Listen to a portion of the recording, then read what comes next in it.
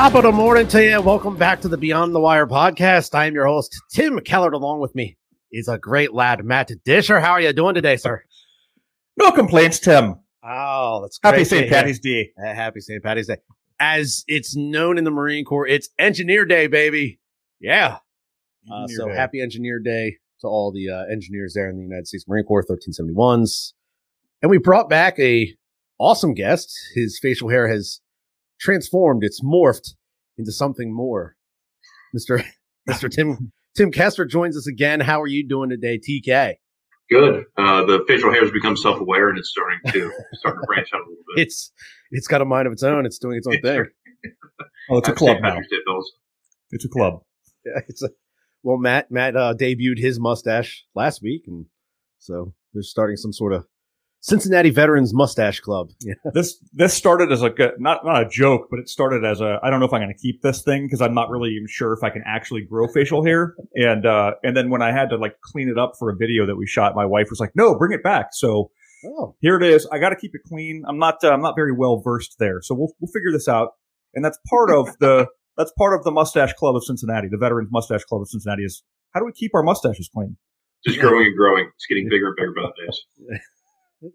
You have to invest in some beard oils. And Matt, I'm sure if you get into learning how to care for your mustache, like you get into everything else that you really matters to you, in a few weeks you'll get some wax. It'll be curled up on the end.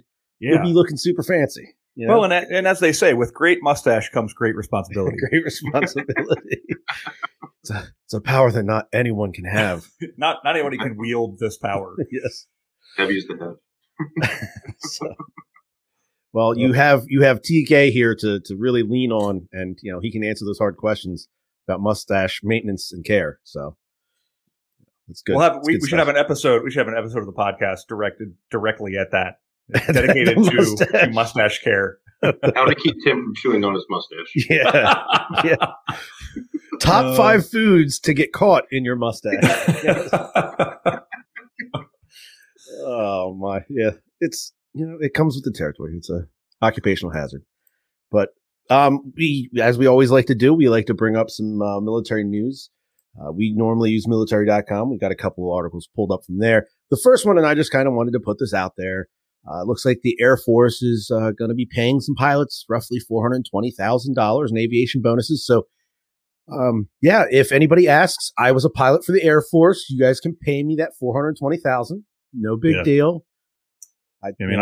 I fly some things. Xbox, PlayStation. Yeah. I don't know if you guys remember the old arcade games where you would you'd be flying in an aircraft or you'd be sitting in the cockpit. Afterburner. I was pretty good at those. Yeah. So I don't understand though. I don't understand. I realize it's to keep pilots or pilot retention and things like that. But where are all the people who want to fly? Because I know every little kid wants to fly an airplane. Now everybody can't just go fly an airplane. But where are all the people? Does it say? Did that article talk about what the shortage is all about? Not that I saw. It just says back in December, the Air Force began analyzing its incentive bonuses, trying to keep the current pilot retention program in place.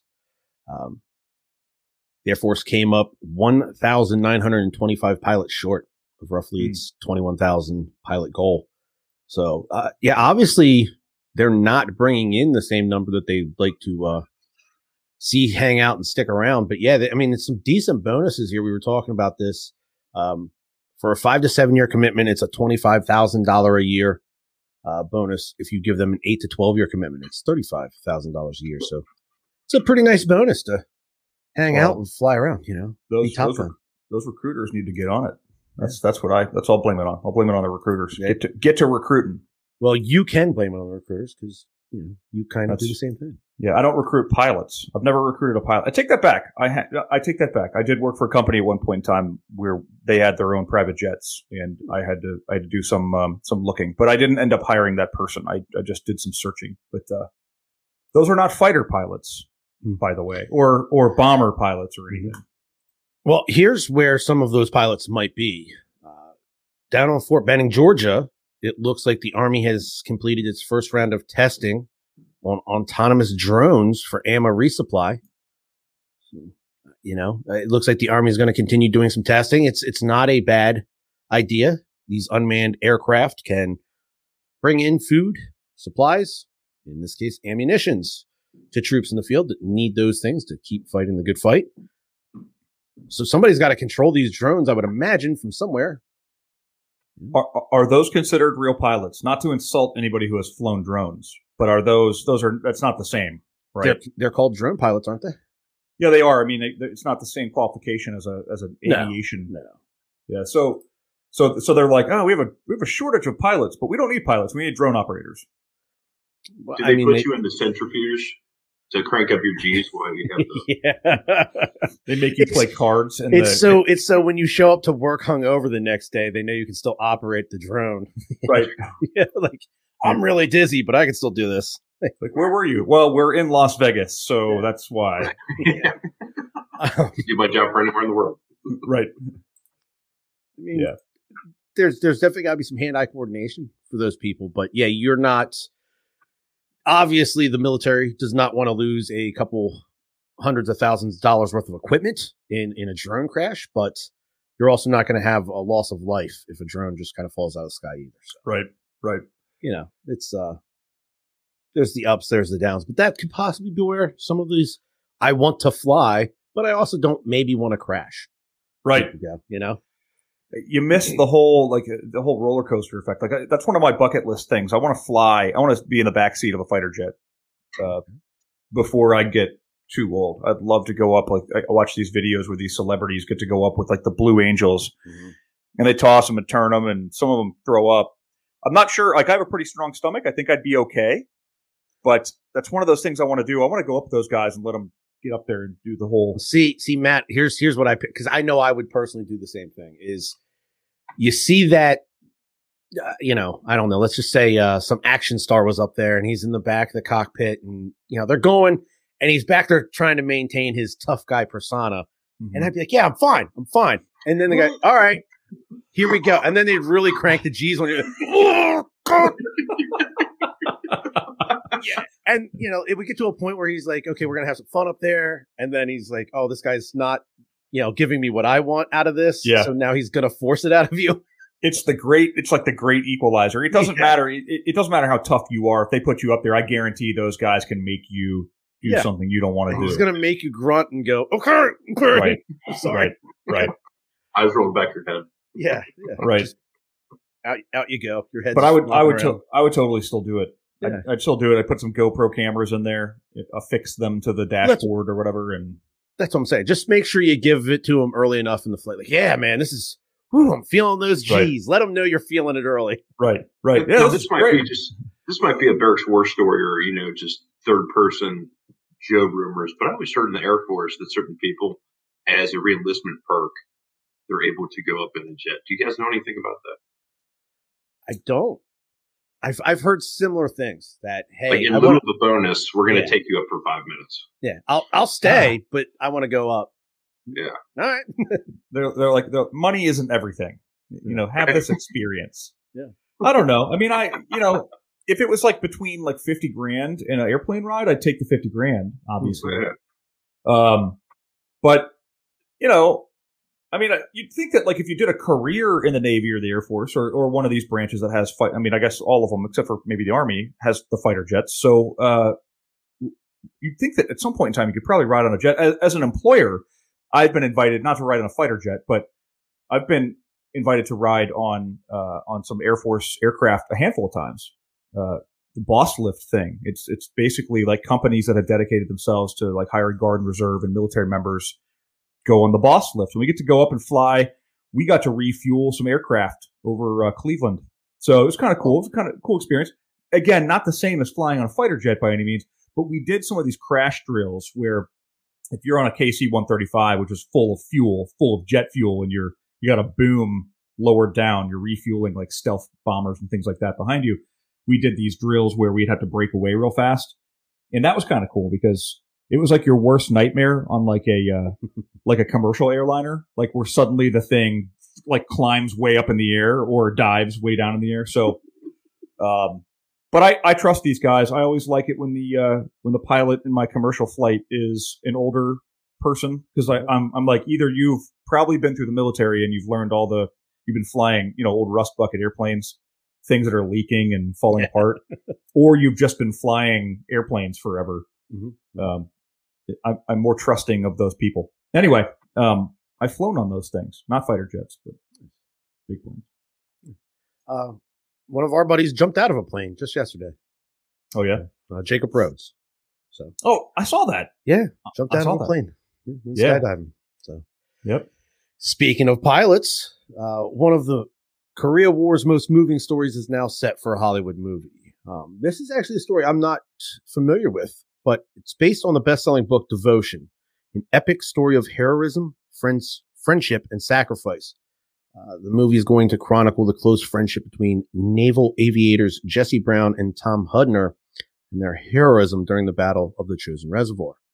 For those that don't know, it's during the Korean War, a bunch of Marines kind of stuck in the Chosin Reservoir, facing Korean and Chinese enemies, very much outnumbered. So these naval pilots were providing air cover.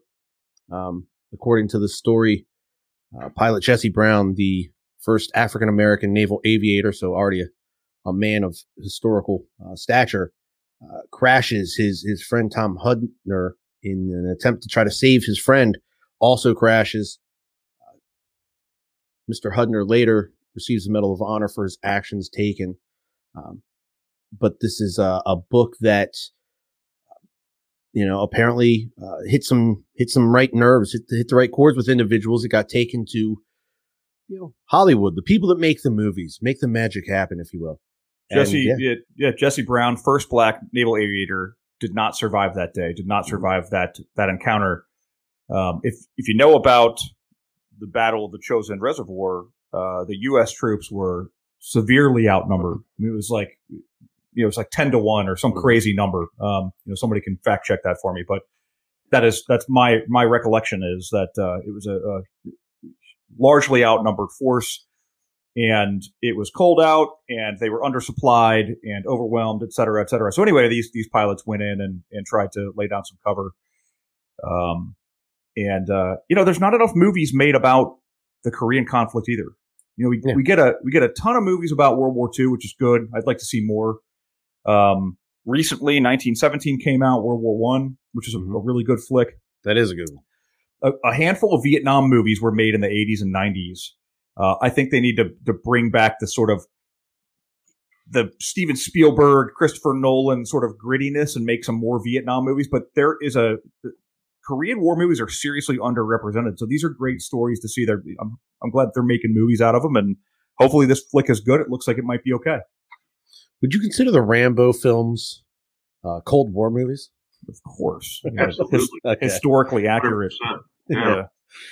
Okay. Yeah. I think First Blood is more of it's a tale about transitioning from the military in the civilian world. And I have absolutely no clue what those guys went through who came back from Vietnam. No idea at all. I mean, John Rambo was just trying to network in a local community, and Well, and didn't that happen to you guys? Didn't you go work on a construction site or a farm, and then one day the colonel shows up and he's like, "Hey, we need you again." Yeah, actually, he ran me out of town. Listen, I did get a call back. I did get a call back. I was out for like 6 or 8 months, and they called me back and said, "Hey, you want to come back?" It wasn't a colonel. It was some Marine gunnery sergeant over the phone. It was a very, transactional conversation. But I like to think of that. That was their way of saying, "Matt Disher, we need you back." Yeah. I was like Rambo? And they're like, "Yeah, no." Yeah, whatever will get you to come back. Just come Colonel Troutman needs you. But can you gentlemen imagine, Matt, can you imagine driving through Newtown and the police chief says, "Hey, you can't get something to eat here. You have to keep on driving to Anderson." Oh, yeah. And I've said this before on this podcast and in numerous conversations. The Vietnam generation saved our generation a lot of strife because they were not welcomed back. They were shunned. They were spit on. They were called names. They were all kinds of things. And many of them did not have a choice to serve. And, this is the thing. I've said this all the time. You can dislike the conflict, and nobody likes conflict. War is bad. War is ugly. It's destructive. It's horrible. It's horrible for all parties. And even the troops that are serving in it don't want to be there. Everybody thinks they want to go fight in a battle until somebody starts shooting at them. It's the most frightening thing in your entire life. But it's not their fault.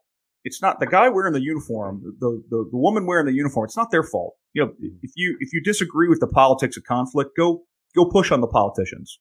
Go tell them to get out of there. Don't spit on people in a uniform.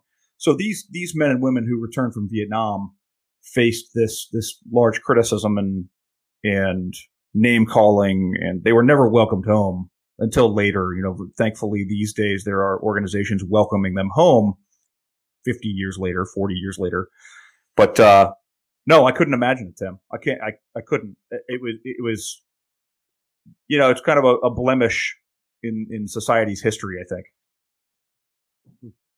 Well, sometimes luck just kind of finds you. And as I was reading the article about the Korean War movie being made, at the very bottom, there was a link to one more article I wanted to talk about, and it is 9 tips for skating in the Navy. So for those of you that don't know what skating might be, skating is a term that is used in the Navy, in the Marine Corps, as getting out of work, essentially, without being caught. So for the Army listeners and viewers, see also shamming. Shamming. Okay, I like shamming. The Army always has to have its own things. Right. You got to be special. We're special snowflakes. We're going to call it something different. So work can be monotonous for junior sailors who spend their day cleaning, cranking, and painting. The trick is to make the best of it. So they asked seasoned veterans from the Submarine Bubblehead Brotherhood. I'm not 100% sure what that is, but it sounds like a lot of fun. And the U.S. Navy Veterans Facebook groups for their advice on how to avoid work without getting caught, better known as skating. Well, if anybody's been in, they know that there's an art to skating. They think it's a lazy man's, a lazy man's forte. Really, it's a skill. It's something you have to work at. So we'll go over these 9 tips and we'll see which one probably fits us best. So the first one is volunteer to go for a run for the division. It says runs involve going for snack supplies, those sort of things. The key here is to take your time, turn a half-day event going to the PX or the barracks into a full day. But avoid looking suspicious is what it says. I've never personally given this opportunity myself while I was in, but I could understand how this one would be. You're there to go get snacks and supplies. You end up on the other side of the PX and you're looking at jeans and sneakers. Getting a Cinnabon. Yeah, getting a Cinnabon, exactly. Sounds good. Number 2, hide in plain sight with cleaning materials. If you look busy, no one will bother you. For the article, they show a picture of 2 sailors. They're essentially just holding very dirty sponges against the wall. Doesn't really look like they're scrubbing anything. And let's think about this. Everybody in the military is wearing camouflage as their daily work uniform. So it's very easy. It should be very easy. Just stand really still and nobody will see you, right? Because it's camouflage. and go. Yeah. So number 3, and this is probably the easiest and laziest of them all. It says, sit in the stall in the head. The head meaning the bathroom. It just shows a set of legs with the trousers around the ankles under the stall door. That one's pretty lazy. You're just sitting on a toilet all day. That's not fun. I guess in today's day and age with the cell phones, you can feel like you're being, accomplished, getting stuff done, scrolling through your social medias. But yeah. Back in our day, Matt, we'd have just been sitting in a smelly bathroom for hours. Well, if you think about like the barracks that we lived in some cases, at least, and I'm thinking from boot camp to everywhere I've been, there were no doors on the stalls. If there were even stalls in some cases. Some was just a line of toilets. Right. You just reach over and high five the guy next to you. Where are you guys hiding? have like the open air World War II barracks? Essentially, yeah. Yeah.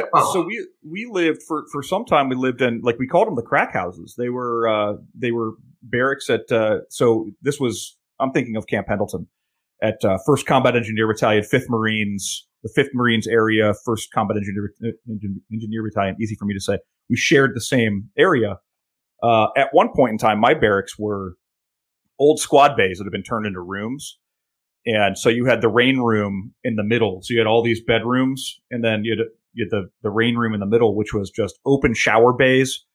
And half of them didn't work. They were just pipes that came out of the ceiling, and water just poured. There weren't shower heads. The water just poured out of them. And of course, the drains didn't work either. So you're just standing in your own filth. Anyway, the toilets were stalls with no doors.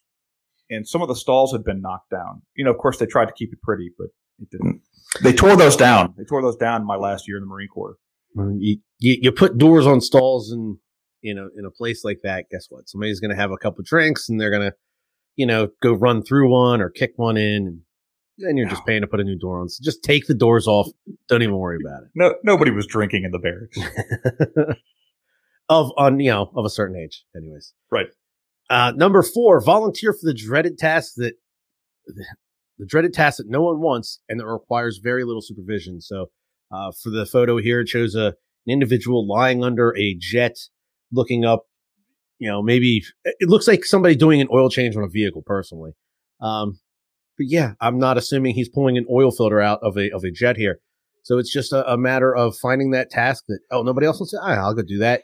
You guys stay over here and do this stuff for the day. I'll be over there doing that. But I'll be back tomorrow. Let's think about this. When you volunteer for something, like nobody ever tells you what you're volunteering for first. Like they're not like, hey, I need a volunteer to go change the oil filter on this jet, or somebody go get some blinker fluid out of the closet on the other side of the base. They're like, hey, I need some bodies. And you're like, oh, I don't know if I want to volunteer for this. Like, what are we going to do? Sometimes it can be good. Right. But then they're like, okay, I need you guys to run 15 miles with these sandbags on your shoulders. You're like, oh, I volunteered for the wrong thing. So who's a small engine expert? Oh, I am. I can work on engines. Great. You're going to cut the whole field. Go grab a lawnmower. Yeah, right. So in this list is Navy, right? This is Navy specific. Yes. Yep. So my brother was Navy, so I'm allowed to say this because it's in the family. So was my dad. But they always said that Navy stood for never again volunteer yourself. And this comes from this. Like you should not volunteer yourself. Don't ever raise your hand and say, just kind of blend in. That was the advice that I got in boot camp. Blend in. Just be like the mediocre person. Yeah. You don't want them to know your name. Live in that happy middle ground. Right. That's where it is. Wear your camouflage. Because if you're in this case, we talked about it last week. If you're on the back end, you're going to get what's called voluntold. Like, nobody wants to volunteer. Hey, Tim, you're a bag of shit. Here we go. Right. Oh yeah. Frozen toilets in Afghanistan. Yeah. And, I don't know if this is impolite for the audience, but hey, Tim. So there's certain individuals that refused to use the portalets. So they insisted on using the actual plumbing, the toilets, because they didn't want to go sit out there in the cold. So unfortunately, what happens when it's 10 below and people use toilets, certain things freeze. Mm-hmm. They can no longer flow through where they need to flow through. So some people have to sit there with a screwdriver and half cut open liter water bottles and chipping and scooping and that's voluntary. The things we did. Yeah. The things we did. And because people don't want to listen. People just don't want to do the right thing. Yeah. I volunteered for a handful of things. I'd say 75% of them, as soon as you're told what it is, you're like, dear God. But there's that small 25% where you're like, oh, this is going to be a good time. This is going to be fun. Yeah. So. Sit here and watch TV and make sure nobody steals this Hummer. Roger. Am I part of somebody? Can I steal the Hummer? So then what would happen is sometimes what they do is say, well, if you're guarding the gear, you're the duty NCO in the barracks. No, you're not allowed to watch TV or play video games during your duty. And it's like, really, I'm sitting in the hallway at a table anyway. Why can't I do, that was the one that always bugged me. I'm sitting in the barracks on a Saturday afternoon. Nobody's here. Why can't I watch TV? I have to sit here and do what? So you mentioned it. The Saturday afternoon was the great shift because people are still, resting from their night before activities, and they haven't got into today's activities yet. So resting from staying up late and working out. And reading, preparing their uniforms for Monday's inspections. Right. Now, for the folks at home, are you guys talking about CQ or staff duty? Yeah. Yes. Yeah. Yeah. So, I mean, again, when I was stationed at Camp Pendleton in Southern California, so like on Saturdays, people like it was mass exodus. People would be at the beaches. They'd have, girlfriends out in town or whatever. They'd be gone. So nobody was there. Every once in a while you had that guy that like would just hole up in his room with all of his blinds shut, just watching TV all Saturday and Sunday. Yeah. Southern California, 80 degrees outside. Yeah. Perfect weather. Beautiful. I'm going to binge watch some movies in my room, in my dark room. I had a neighbor that was a SpongeBob fan, I guess. He's from Wisconsin, and he'd sit there all weekend long and watch SpongeBob episodes. And I'm like, all right, dude. The people we meet, man. Yeah. The people we meet. Number 5 on the list, personally my favorite, walk around the ship looking worried while holding a clipboard. It's pretty simple. If you're in an office setting or you're in like a maintenance setting, especially on like a ship or a sub, get that clipboard. Make sure you got a couple pieces of paper. You don't want a blank clipboard. You got to get some paper, grab a writing utensil, pencil, pen, and just as you're walking around, just look at things. Possibly scribble something. It has point at something from time to time. Like, oh yeah, that's not that's not right. Okay, and just move on. That's not going to work. Just take a note. There's four lights in this hallway. That's cool. And then move on to the next hallway. Oh, there's 3 here. Okay. Maybe mumble something like that. Shouldn't be that. That shouldn't be like that. That's wrong. Why is that there? Oh no. Okay. Say oh no from Gentlemen, I have to run. Okay. Next month. Thank you again for having me. Happy St. Patrick's Day. Yeah. Tim, I know you got a big draft coming up, man. I do. Yeah. And I look forward to reestablishing the Mustache Club of Eastern Cincinnati with Matthew. Thank you again for having me, gentlemen. Not a problem, Tim. Great to talk to you. Oh, yeah. It's pretty easy. I know, I used to have a job years ago where I was out of the office 4 of the 5 days a week. Friday, they wanted us back in the office.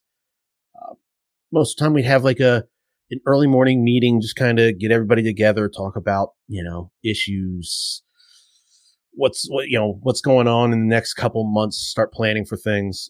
But the rest of the day was kind of, if there wasn't a big project going on, somebody didn't need help with something outside of the office, it was kind of you're stuck in the office the rest of the day. So on days where I couldn't figure something out to get out of the office, I simply just go down to the warehouse and essentially just, oh yeah, yep, that stuff's still there from last month. And then I'd walk over here to this side. Oh, look at that. That's the same thing I sold just 2 weeks ago. Yep. There's that thing. Yeah. Oh, we have 3 of these now. Huh? Where'd that one come from? That's interesting. We must be selling more of these. That's cool. Well, I mean, if you think about it, like that's a lot of the time we spent in any unit. It was like if we weren't on training, and I tell my wife this a lot. I'm like, I didn't do anything outside of the Marine Corps, and oftentimes because I was in training or we were deployed or we were doing something, there wasn't all this time to go do other stuff. And so she'd ask me, or people would ask me, what did you do on a day-to-day basis? Like, we go down to the engineer closet and pull all the gear out and make sure we still have it. Yeah. Like every week we do that. Yeah. It hasn't gone anywhere. It's been locked up. You have your inventory control you have to do. Go PM the vehicles, which I wasn't a mechanic, so I didn't know what I was doing. It's just, let's go down there and we got some dirt on these tires. Let's scrape it off. I was going to say, you get the cloth and you're rubbing the hubcap like, you're detailing a 20-year-old dirty Humvee, And as soon as you drive those things, by the way, for anybody who's driven or has not driven in a soft skin Hummer, as soon as you drive those things, all the dirt and dust off the road just comes inside. So it doesn't matter what you do to it. It's just going to be dirty all the time, which is why they have like no components in them. Yeah. Yeah. Just think about that. You and I have probably pulled Desert Storm dust out of vehicles at some point. Oh yeah. So. Yeah. I have been like on a ship when we were coming back from the Middle East, when I was on a deployment with the 11th MEU. Before we came back into the United States, we had to do an an agricultural inspection. Mm-hmm. And these people came onto the ship and inspected all the vehicles, made sure nobody was smuggling the animals and fruits and vegetables back into the U.S. And we had to sit in these vehicles and scrub dirt off of the vehicles on the bottom side had like tar and oil and stuff on them. Like everything was stuck there. And we're like scrubbing with wire brushes for days. And I'm not sure we ever actually did anything. Because then I'm like, okay, so we scrubbed all this stuff off. Now it's sitting on the deck of the ship. And the ship's going to pull back into San Diego. Where's the dirt go? Yeah. Into the ports of San Diego because the ship's just going to get power washed off. Yeah. Right. Exactly. Right. While we're all dumping our pineapples and apples and fruits into the water. Oh, we can't have these? I was hoping Filipino bananas I snuck on the ship. Right, I was hoping to smuggle some fruit that's now bad. Yeah. Yes. Back to the United States from the other side of the world in the 3 weeks that it took us to get here. Yeah. Number 6, they call this chase the signature. In order to stand watch or use a piece of equipment in the Navy, you must first get qualified. Earning your qualification requires that another qualified sailor give you a tutorial on this piece of gear.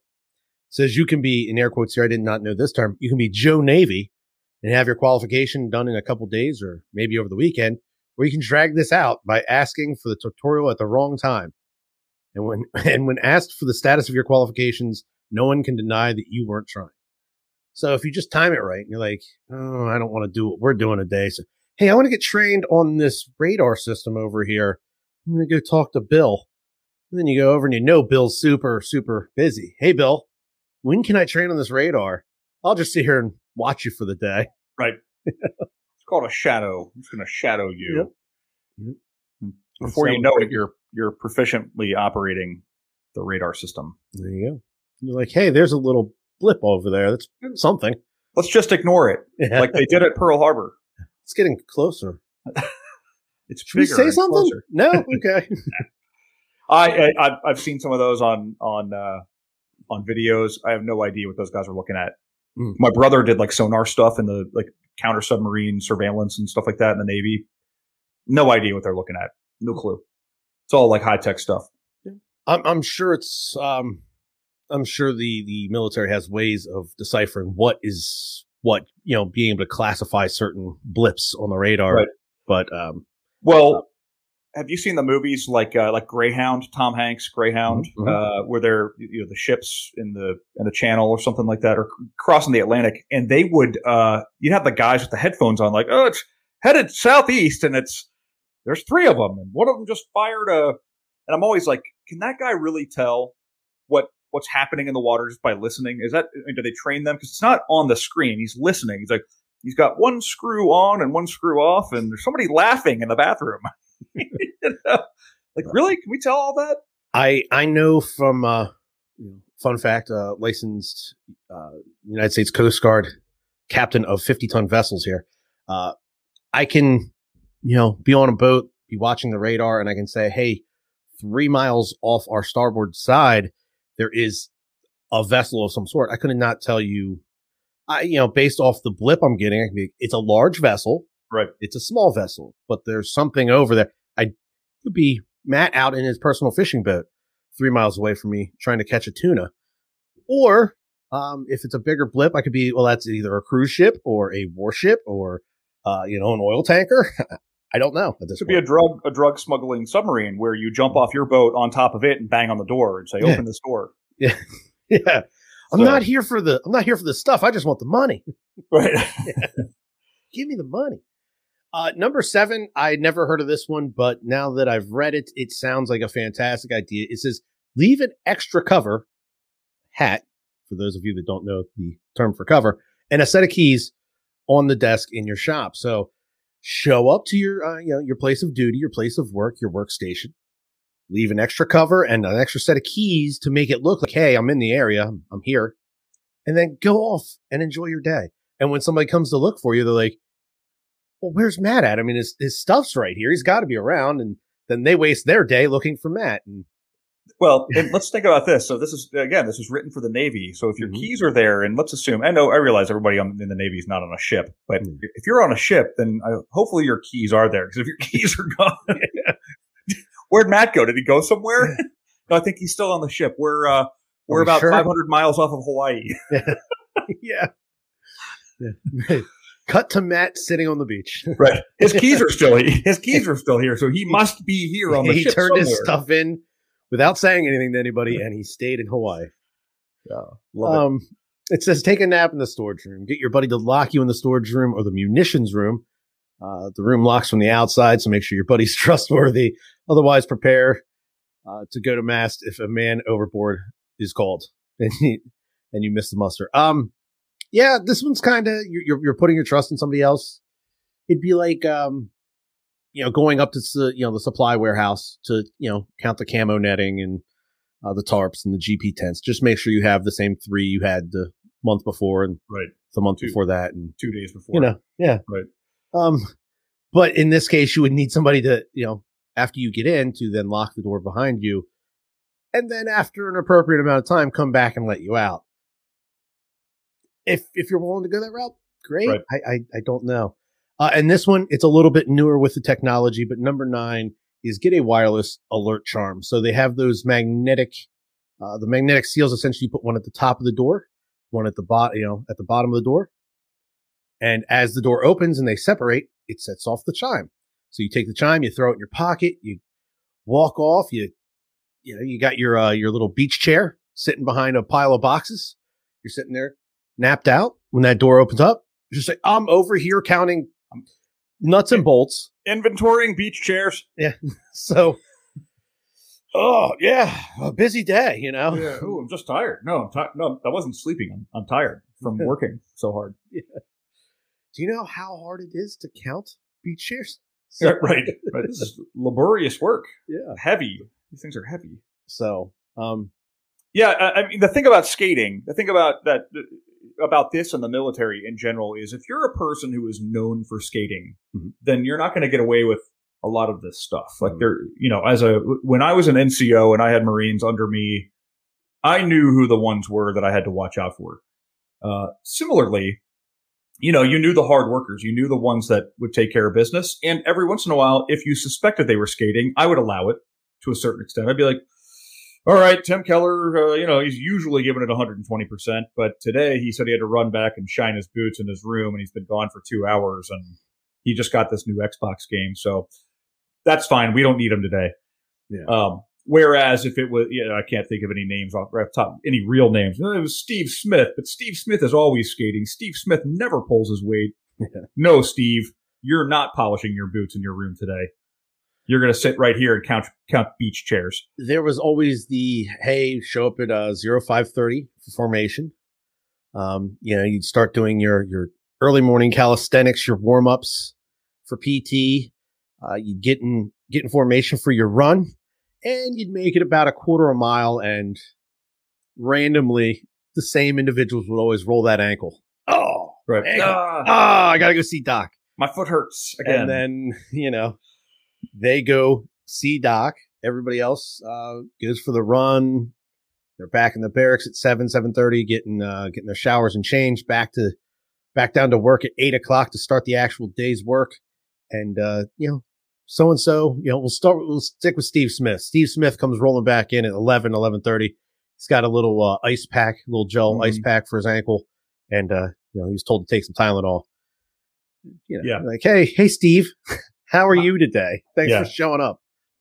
Steve, you went to BAS 4 hours ago. What took so long? I was there the whole time in the waiting room. No, I don't think so. That's not how it works here. That's not how it works. Good old Steve. I mean, and again, the Marine Corps is different from my experience, all the other branches. But we'd have surgery, and you'd get like 6 hours of light duty. So I got all 4 of my wisdom teeth taken out in the Persian Gulf while I was awake. So on a ship, like the reason they gave me for not putting me to sleep was that if something happens on the ship, you have to get up and be mobile. So all 4 wisdom teeth could hear them crunching away. I had little glasses on. I was watching Tombstone in the glasses. Yeah, good flick. Still one of my favorites. Yeah. And I'm watching the movie and couldn't feel half of my face. And then I got some Tylenol and some, maybe it was Motrin and water. Take Motrin, drink water. Take 6 hours off, go lay down, take a nap. But then, like the next day, I was up doing stuff. So there was no, hey, you twisted your ankle, now you don't have to work for a week. No, it was, you twisted your ankle and we did surgery on it. And you're going to be back at work 4 hours later. Well, I feel really gypped right now. I'll be honest. You had yours pulled on a ship. You had the glasses with the movies going. I had mine done on Pendleton, all 4 removed. No anesthesia, or no. It wasn't. Anesthesia, local anesthesia. Was not a shot of whiskey. All right, here we go. Here, bite down on this stick. Now, they didn't put me to sleep either. They gave me the local anesthesia, but I had no glass. I was staring at the ceiling of this dental office while I heard the cranking and crunching of my teeth, and your head's being jerked a little bit to the side, but yeah, overall you don't really feel it. But yeah, they pack it with the cotton. They give you the Motrin, and hey, at the end of the night, flush it out with some salt water and try to repack it if you can. But they tell you, no drinking from straws, no smoking. Try not to do any super strenuous activity for about 48 hours, and then lightly come back. So that evening, I had a buddy who played for a soccer team on base for the unit we were part of. And I thought, he's got a game tonight. What's going to be easier than me sitting on my butt in some bleachers watching my buddy play some soccer? So jumped in his car with him, drove down to the soccer field, plays at the other end of the field. He plants his leg to cross the ball, goes down. But if you've ever watched soccer and somebody gets within 3.5 inches of another player, they hit the deck and start flopping around. God. Oh, it's the worst thing ever. And I'm assuming that's what's happening. Yeah. And I quickly realized, like, oh no, people are gathering around him. Like, it's not a, hey, he's got a bump on his eye. Like, no, it's a, and they start waving. For some reason, there was no ambulance there, no medical vehicles there. And so I go down there thinking, this guy's playing around. And yeah, his bone's sticking out of his leg. Ooh. And they're like, oh, we need to get him to the hospital. And I'm like, well, I came with him. I'll get him to the hospital. So I pick a grown man up. I carry him across the soccer field, put him in his car, jump in his car, drive him to the hospital there on base. Again, pick him up out of the car, carry him to the front of the emergency room, set him down in a wheelchair, and wheel him back into the emergency room. I set him over by the chairs in the waiting area, and I go up to the desk to let him know he needs to see somebody. But because my wisdom teeth were just taken out earlier that day, and I was carrying a grown man, my holes in my face have now began to bleed very badly. And as I go to let them know he needs help, I have blood just pour out of my mouth. And they're like, oh my God, sir, are you okay? And I'm like, it's not me. He needs help. He's got a broken leg. It's just my wisdom teeth. I'll be okay. So, they quickly wheel him back, get him into a room. I go into the bathroom and wash my face up. I stole some paper towels out of there and stuffed them into my face. They finally let me go back with him. And I'll tell you what, he got a Vicodin, or not a Vicodin drip, a morphine drip. And he was on another planet by the time I got back to that room, but he was in good spirits. I was trying to talk the nurse into giving me one. I was just out there bleeding badly. Like, hit me with one. Like, let's go. So the advice to him when he hurt his leg on the soccer field was not take a knee, drink water, take a Motrin. No, they actually gave him real medicine. Yeah.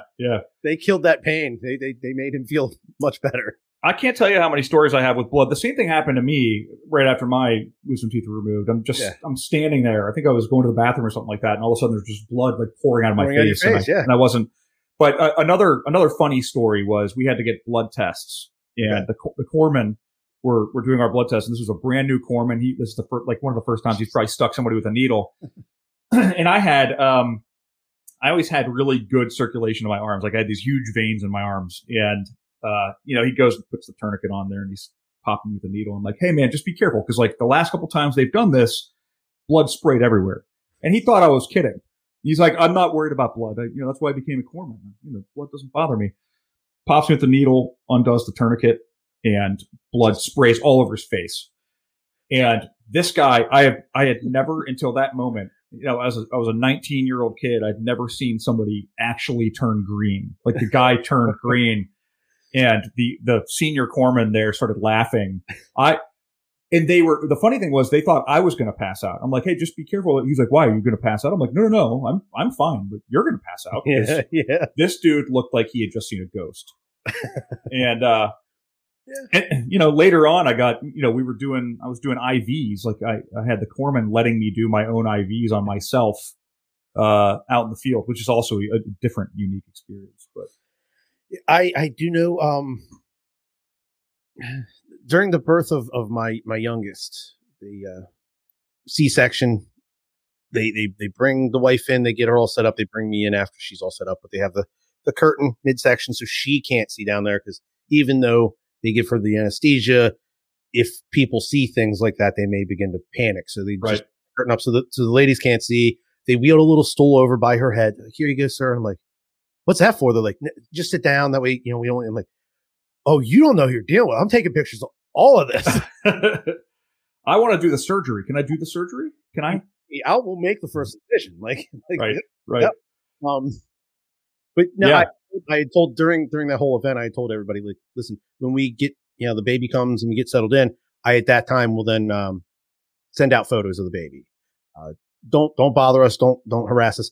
If you do, I will have a very special present for you. Because, like I said, I was taking photos of the entire thing. And if you were going to bug me and say, hey, I want a picture of the baby, you're going to get a picture of something other than the baby. And it's probably not going to be the most pleasant scene. That's how I handled it. Matt, I wanted to ask you, I saw on LinkedIn, you're posting some things about this 50 Strong. It's a virtual virtual job fair. Yep. It's not a virtual job fair. It's so 50 Strong is an organization that I'm partnering with now, and they are going to be specializing in kind of making that connection between the companies and the SkillBridge opportunities, or rather the companies who are hosting SkillBridge opportunities and the candidates who are seeking SkillBridge opportunities. And we've talked about SkillBridge on here. Just in short, for anybody listening, the SkillBridge opportunity is something that's offered to any qualifying service member, anybody who's currently serving in the military, and this allows them up to, depending on command approval, the DoD has authorized their commands to give each individual up to 180 days of internship or apprenticeship inside of a company that approves them. So this allows somebody who's done 20 years in the military to now take up to 6 months of the end of their military service and come work for a company. So the guidance is out there through the DoD SkillBridge program, and there's a lot of information floating around the internet. But I think that one of the struggles has been that companies oftentimes are looking for benchmarking, and candidates are looking for benchmarking. Candidates don't know how to approach this. So the numbers year over year are growing. More and more people are taking advantage of SkillBridge. More and more companies are taking advantage of SkillBridge. Some of the largest companies in America are taking advantage of SkillBridge, but they're just still in this build phase, trying to figure out what happens next with it. So 50 Strong aims to bridge that gap, and that's not I'm not a representative of them. It's not their official motto, which I don't know what that is, but they've been hosting a handful of conversations, and it includes people like me and some of my counterparts at other large companies like Amazon, Lowe's, ADP, just to name a few, who are hosting these SkillBridge opportunities. So there are a couple of conversations. There's one later on today, Wednesday. There's one tomorrow that is available to anybody looking for a SkillBridge opportunity, but also to student veterans with a bunch of their different university partners, 50 Strong's university partners. So this is a growing network. It represents probably the leading discussion on SkillBridge at this point. So we hopped in with them to be in these conversations because we are leading the pack on this too. We have a lot of opportunities. So that's what it is. It's not a virtual career fair or anything like that. It's more like a networking discussion. It's going to be breakout rooms and things like that. But in a lot of cases, it's just a discussion. It's a panel discussion. Candidates can ask questions. Service members can ask questions. Other companies can ask questions of those of us, those companies who are already hosting these programs. Awesome. Yeah, I see that the series is brought to you by Cushman & Wakefield, Amazon, Lowe's, ADP. But yeah, there's a ton of other logos of companies here that are involved. Navy Federal, Google, General Dynamics, just to name a few, Mayo Clinic. So right. Yeah, right. So, like you said, some of the most recognizable companies in the country. Okay, and it's these are unique. We lost Tim Koester, and Tim Koester is a financial expert, and he was a last minute add to this conversation because we had a little bit of a schedule change, and so we couldn't keep him the whole time. But we were going to talk about COVID recovery and things like that. That the economists and the guessing game, as it is called, what's happening to the workforce in America. They're saying that there's going to be some return to some normalcy by mid-year, if not by the end of the year. Of course, all of this has to do with vaccine output. But if you're looking at it right now, like this week, I think they are now opening vaccines to people 40 years old and older. And then next week or the week after, it's going to be anybody over the age of 16.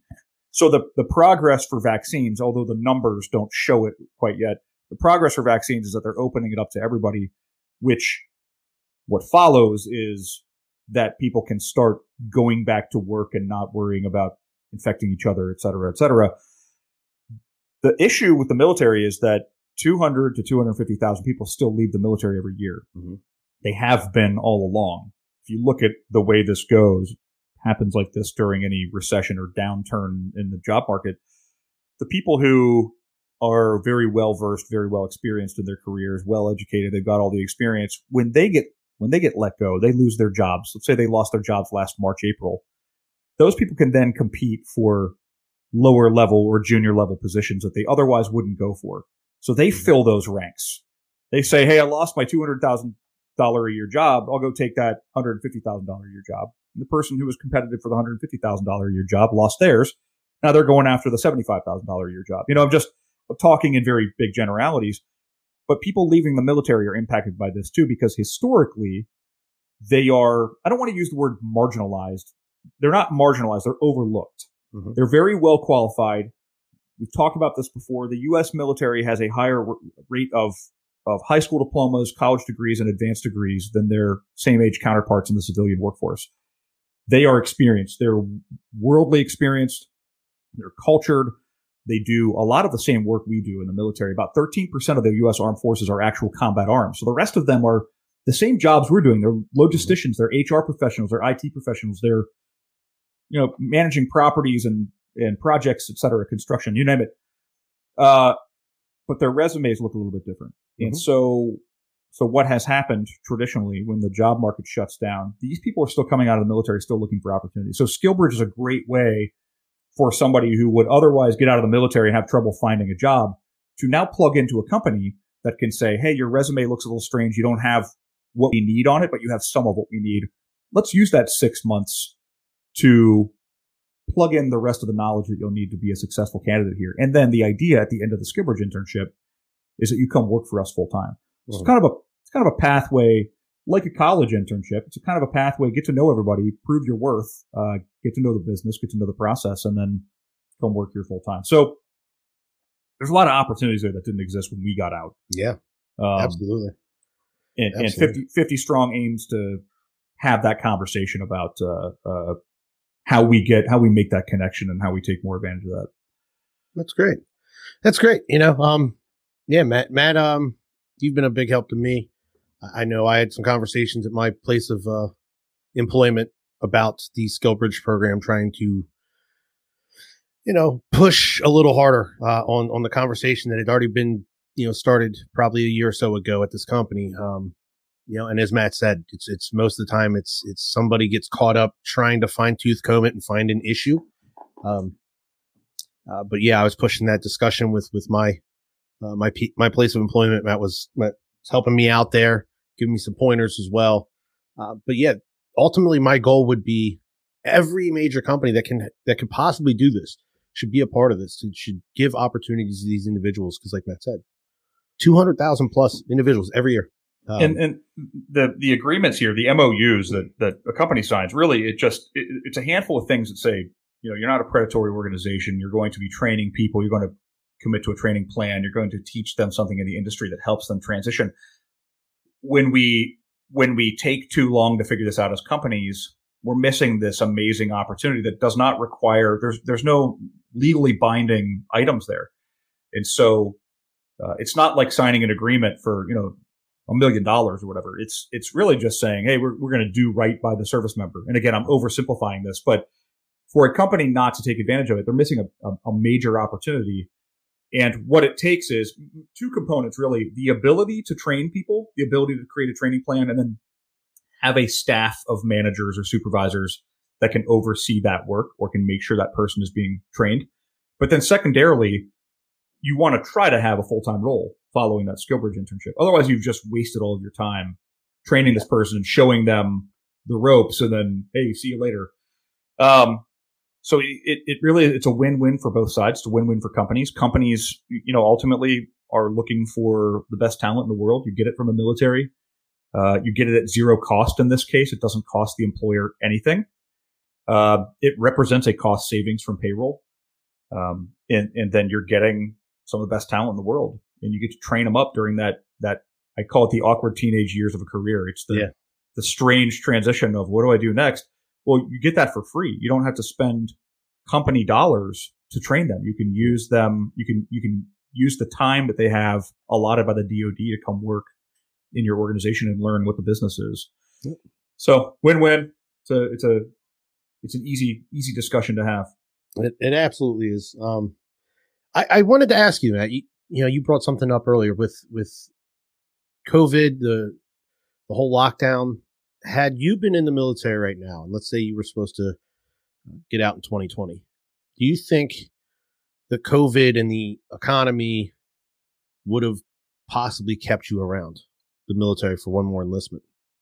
Or would you have tried your hand, despite knowing there's probably not a lot of places hiring right now, and the places that are hiring, they're probably going to want someone, local or someone they've dealt with before, because Right. they're going to be relying on remote work, things of that nature. It'd have been a rough go trying to get out this year.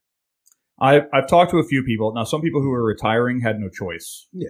They was like, hey, they planned on retirement. The military is saying goodbye. And that happens after a number of years, depending on what the next steps are or manpower or whatever. I've talked to a few people who I'm having conversations about skill bridge or full-time employment, and then they decide, hey, you know what? I'm going to do an extension.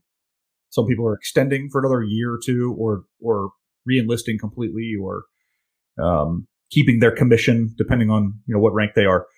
Yes, I would say I've seen people make that decision to stay in. And it's by occupational specialty in the military. It just depends on if you are needed around. I mentioned before, half jokingly, when I left as a combat engineer, when I left the Marine Corps, I got a call back like 6 or 8 months later, and they asked me if I'd like to come back for another year. That was at the time where we were facing a lot of IEDs and explosions in Iraq, and so they needed the engineers to come back. I don't know what the jobs are right now. We talked about the retention bonuses for pilots and things like that. I don't know what the jobs are that they're keeping. I don't know if the military is trying to downsize at this point. I'm not sure what all that looks like. But, for me, I probably would have looked around. And a lot of people in the military don't have visibility on this. They don't understand that the job market may be turned upside down right now. And so they're going to come out and say, hey, I made this plan with my family. We're going to go hit the bricks. And it turns out that when they get there, they're kind of disappointed. So I think there's a couple of ways that goes. Yeah, I just know personally, it definitely would have been a much harder decision.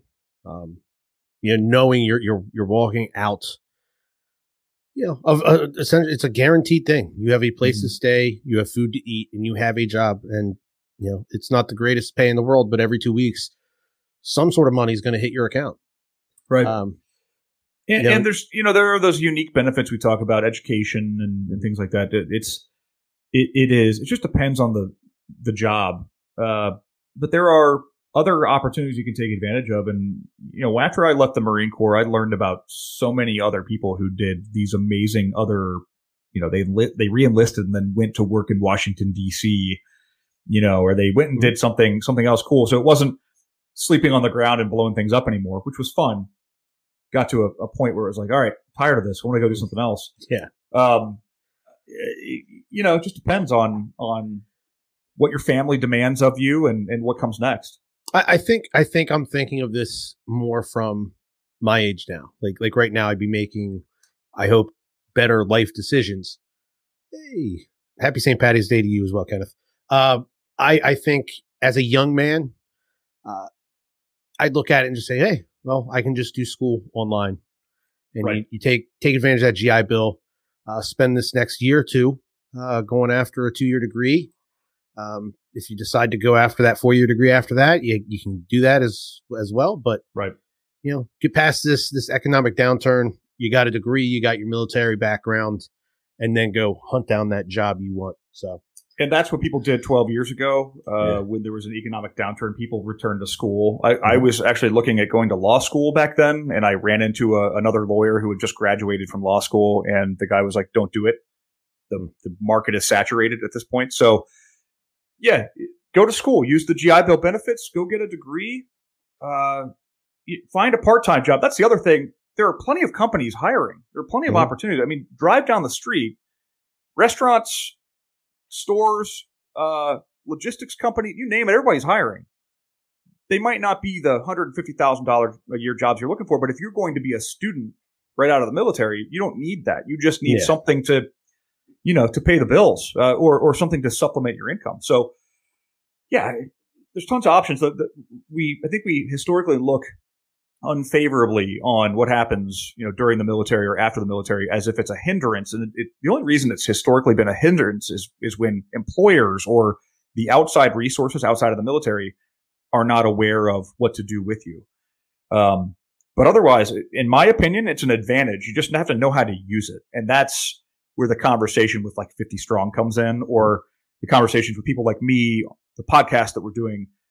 It's all advice on what happens next. How do you take full advantage of all the things that you can now throw on your resume? And if you're not listening to that advice and using those resources, you will fall short. But if you take advantage of the networks and the resources and the LinkedIns and the skill bridges and the different opportunities you have, GI Bill, you're going to be veterans, the veteran population, the current generation of recently transitioned veterans, like let's call them post 9/11 veterans, according to the stats, make more money than their civilian counterparts. So it is an advantage. Doesn't look like it at first. It's a challenge to transition, but they make more money than their civilian counterparts at the same age. So there are advantages here. You just have to take it. You have to take advantage. You have to use those advantages. Absolutely. Well, great conversation today. Stinks Tim had to jump out a little earlier than we expected, but we had a good show today. Again, happy St. Patrick's Day to everybody out there. Hopefully you're wearing something green. That way nobody pinches you. And you know what? If you listen, watch, subscribe to the show, hopefully we all find that pot of gold today. That'd be awesome. And we could all retire early. And, then we'll all just be on that beach in Hawaii that Matt was talking about earlier as the Navy ship pulls away from port. Right. Bye. I was counting beach chairs. Yeah. Bye.